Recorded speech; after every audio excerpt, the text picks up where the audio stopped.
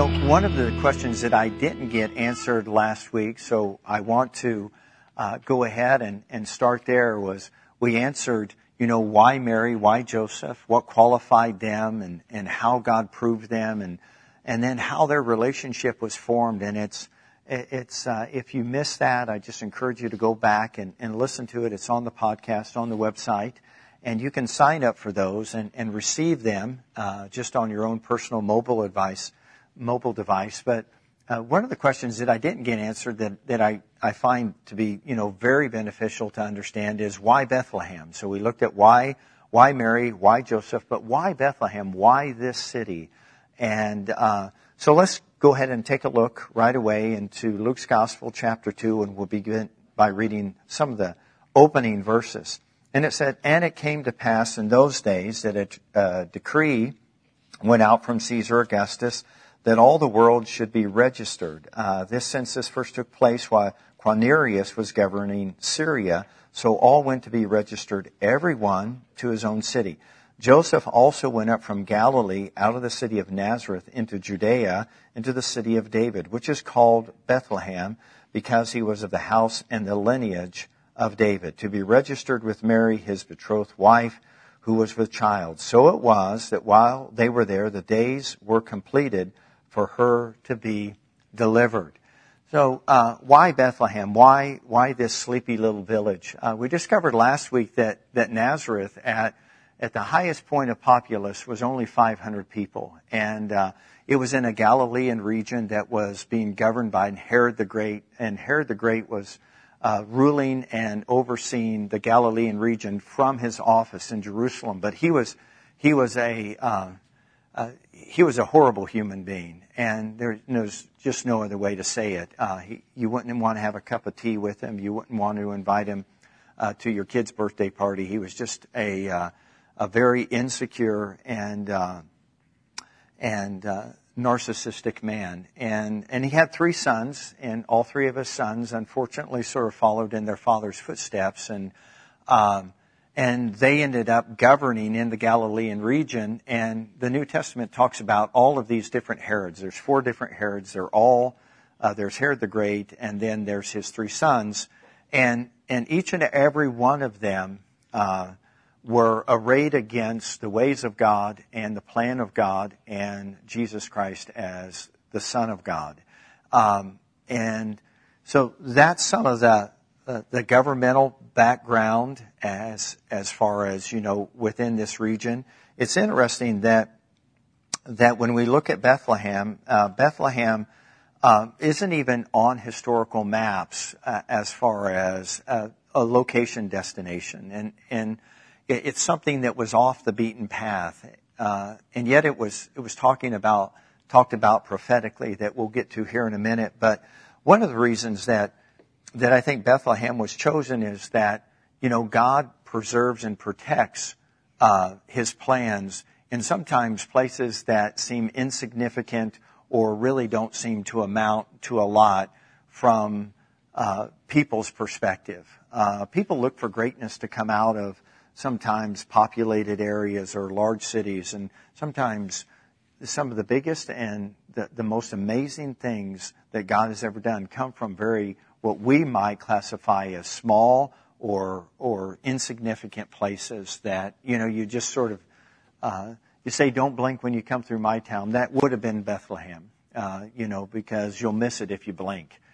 But Bethlehem was a chosen gem by the Lord, and for a very specific reason. But in order to get everyone in place and into Bethlehem, the government decreed a census, and this census went out to the entire Roman Empire. It was during the reign of Caesar Augustus.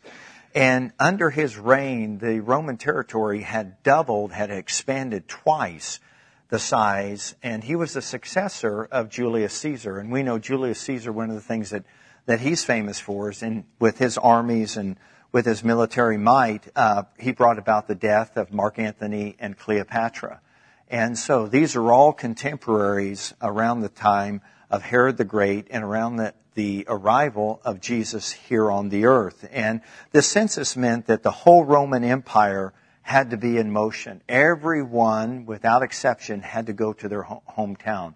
So what this meant that was the economy was shut down for a period of 7 to 10 days.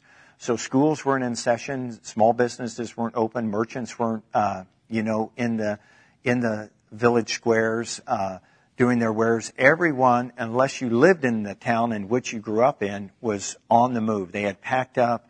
That means they had to make provisions, take provisions for themselves. They had to take shelter because some of them had to travel upwards to 100 miles to get to the location in which they needed to register. And this registration was for tax purposes. As the population grew, they wanted to take a census.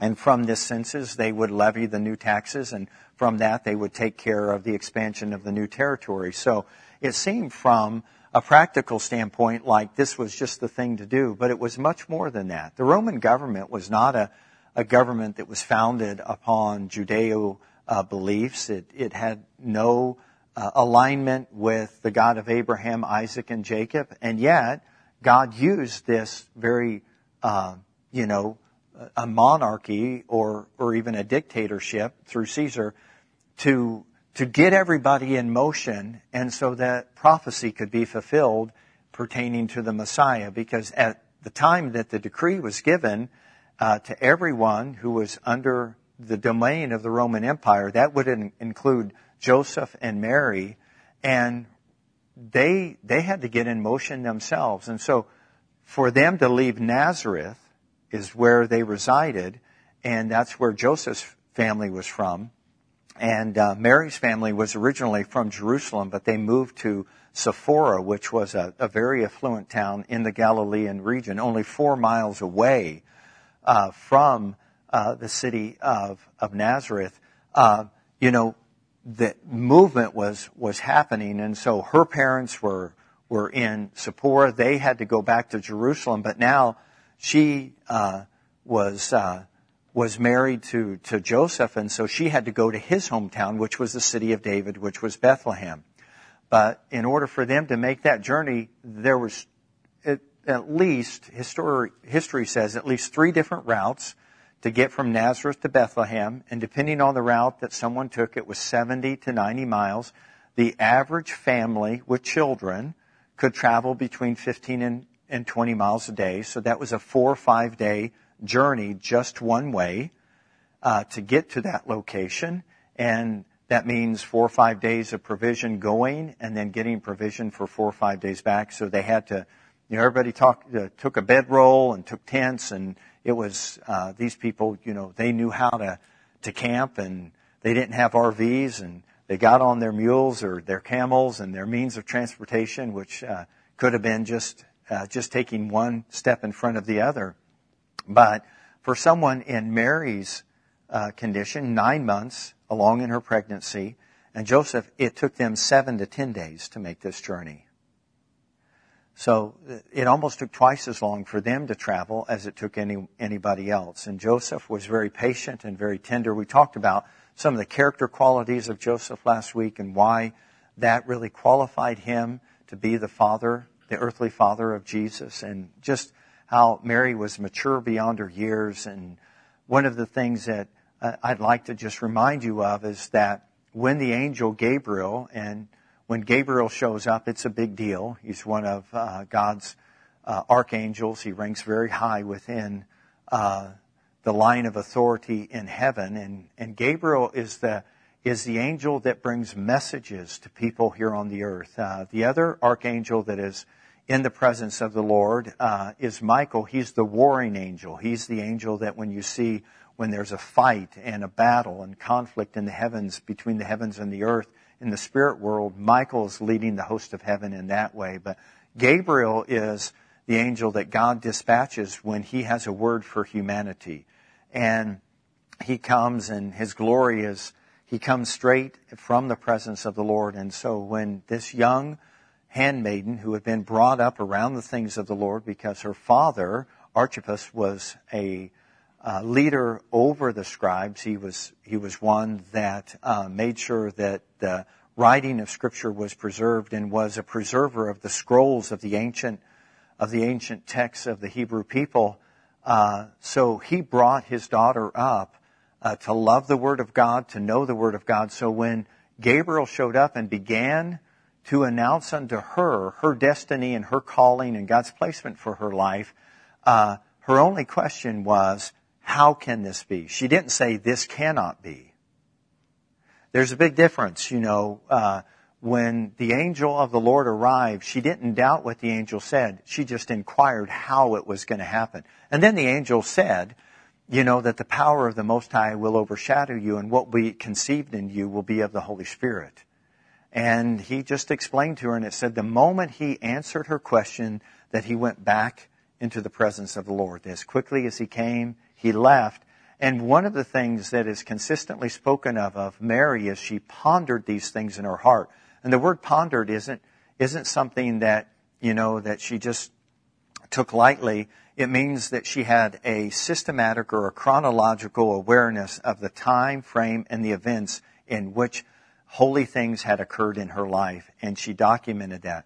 The early church historians say that both Mark and Luke, as they were instructed by the Lord to write in regards to the account of Jesus Christ in their gospel writings, interviewed Mary when she was in the city of Ephesus in the latter years of her life. She was there because John, who was the beloved disciple of Jesus, whom Jesus appointed the caretaker of his mother while he was on his way to the cross, he told John, behold your mother. And so John was in Ephesus, and he was overseeing the work at the church of Ephesus prior to being exiled to the island of Patmos. And so Mary was with him in the latter years of her life, in the latter years of the Apostle John's life.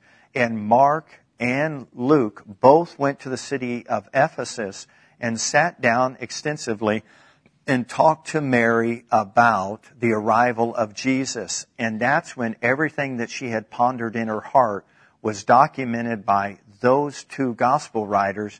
And you have more of an extensive writing in in Matthew's gospel and in Luke's gospel. And the reason that I say Mark is that John Mark, the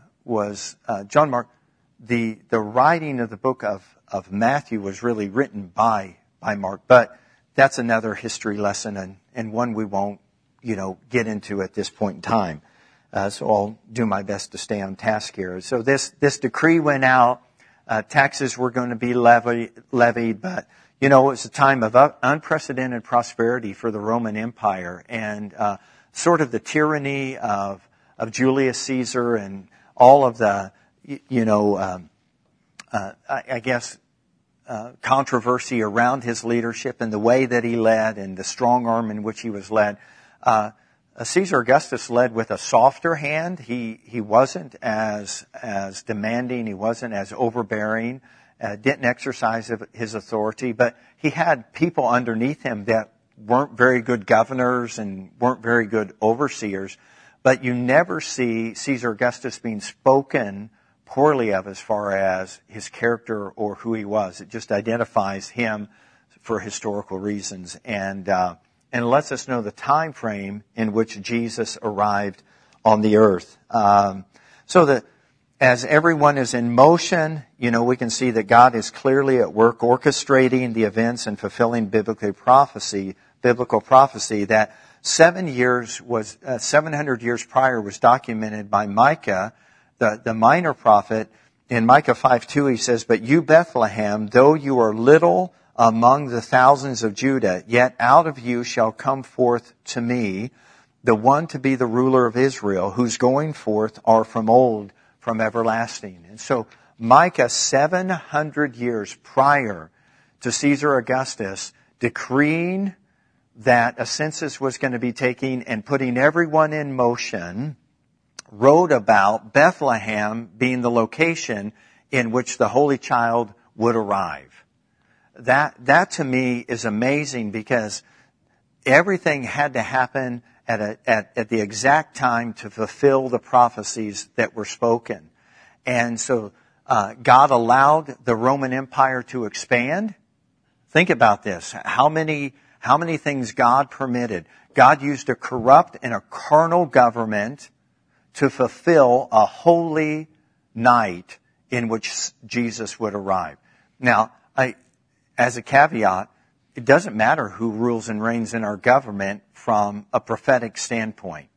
Let me say that. From a prophetic standpoint, prophecy that's already been given in Scripture will be fulfilled no matter who's in power in what nation, because nothing can stop the Word of God from coming to pass. That's why the prophecies that are in the Bible are already sealed and they're already in motion to be fulfilled. Regardless of how, what we think personally about anybody in any particular position in government, the word of the Lord will come to pass. And so, Micah prophesied 700 years later, all of these things begin to unfold. Mary and Joseph make a 10-day journey and they make it to Bethlehem. Now, this helps us to understand upon their arrival why there was no room for them in the inn. Because they were 4 or 5 days later than everybody else. And because of that, there's no room in the inn for them. And so let's continue to read down through this narrative. So that answers why Bethlehem, because God foretold that it would be in Bethlehem. And then He orchestrated all of the events so it could happen in Bethlehem. And to God be the glory. And it says in verse 8, let's read again in verse 6. And so it was that while they were there, the days were completed for her to be delivered. And she brought forth her firstborn son and wrapped him in swaddling clothes and laid him in a manger because there was no room for them in the inn. Now they were in the same country, that means in the same vicinity, shepherds living out in the fields, keeping watch over their flocks by night. And behold, an angel of the Lord stood before them, and the glory of the Lord shone around them, and they were greatly afraid. Then the angel said to them, do not be afraid, for behold, I bring you good tidings of great joy, which will be to all people. For there is born to you this day in the city of David a Savior, who is Christ the Lord. And this will be the sign to you. You will find a babe wrapped in swaddling clothes lying in a manger. That's the second time swaddling clothes lying in a manger has been mentioned. And suddenly there was with the angel a multitude of the heavenly host praising God and saying, glory to God in the highest, and on earth peace, goodwill towards men. And so it was when the angel had gone away from them into heaven that the shepherds said to one another, let us go now to Bethlehem and see this thing that has come to pass, which the Lord has made known to us. And they came with haste and found Mary and Joseph with the babe lying in a manger. And when they had seen him, they made widely known the saying which was told them concerning this child. And all those who heard it marveled at those things which were told them by the shepherds. And Mary kept all these things and pondered them. Once again, you see that phrase, in her heart, which means she's chronologically documenting this. Then the shepherds returned, glorifying, praising God for all the things that they had heard and seen as it was told unto them. So when we started last week, we talked about the city of Nazareth, and the root meaning of the word Nazareth is a shoot or a branch, and it fulfills one of many Isaiah's prophecies concerning the Messiah. Out of the 11th chapter and the first 10 verses, it talks about a root or shoot coming out from Jesse. And from that, the people of God would be preserved and would be saved. And so Nazareth was strategic in that it was called a root or a branch. Here's something significant as we get into the shepherds, the swaddling clothes, and the manger as we finish out our message tonight, was the city of Bethlehem was called a house of bread. So the shoot or the branch came from Nazareth, but the life or the food came from Bethlehem. And so Jesus is the bread of life. But his origins were from everlasting, but his shoot or his branch came from Nazareth, but the fruit of who he is came from Bethlehem. His arrival. the manifestation, the fruit, the evidence of the shoot or the root showed up in Bethlehem. So once again, you see that nothing happened accidentally. It was all divinely explained in the Scripture. And that's why reading, studying, meditating on the Word of God, it just allows this story to just take on, just another layer of the wonder and the amazement of our God, of things that took place over thousands of years of time and yet took place exactly when they needed to. When the fullness of time had come, God sent forth His Son. Remember these words? Born of a virgin. All of those things are now bearing fruit and coming to pass in the world today. And it really helps us when we understand more of this story, because it helps us to share with those who have never heard the story the wonder and the amazement of Jesus and why we celebrate and honor Him in such a way that we do. So the shepherds that I've just read about, who were in this same country around the vicinity of Bethlehem, that Luke is referring to here, they were working in a field known as the shepherd's field. And it's still called that today. If you go over to Bethlehem, outside of the city of Bethlehem, what you'll encounter is a portion of land that is not rolling hills, but it's a rugged and rough terrain. And so when we think of Jesus being born, we think of Him being born in a stable and this manger and a wooden structure, and that's not where He arrived at all. As a matter of fact, out in the fields, the shepherds lived and took shelter in what was known as caves or caverns, of which they dug out of the hillside, and they were safe structures because they were surrounded by stone. So there's some earth out there and there's some grazing for the sheep, but they were constantly moving the sheep to safer and to more fertile places. But where they stayed, there were, honestly, around the city of Bethlehem, there's upwards to 48 to 50 caverns or caves. And there's actually a Church of the Nativity, one of the oldest churches historically in the world, over 1,500 years old. They still have services there on every Sabbath, is actually built over the cave or the cavern where Christ arrived. And this cavern could house upwards to 4 to 6 families, shepherds. And so they had some width and some depth, and you could actually enter in and be safe from some of the elements that were going on. They were also the place where all of the lambs were born. The lambs were not to be born out in the open in the pasture. They were to be born in a safe and secure environment. And so this is where Mary and Joseph, because there were no room in the inns, this is where they found residency.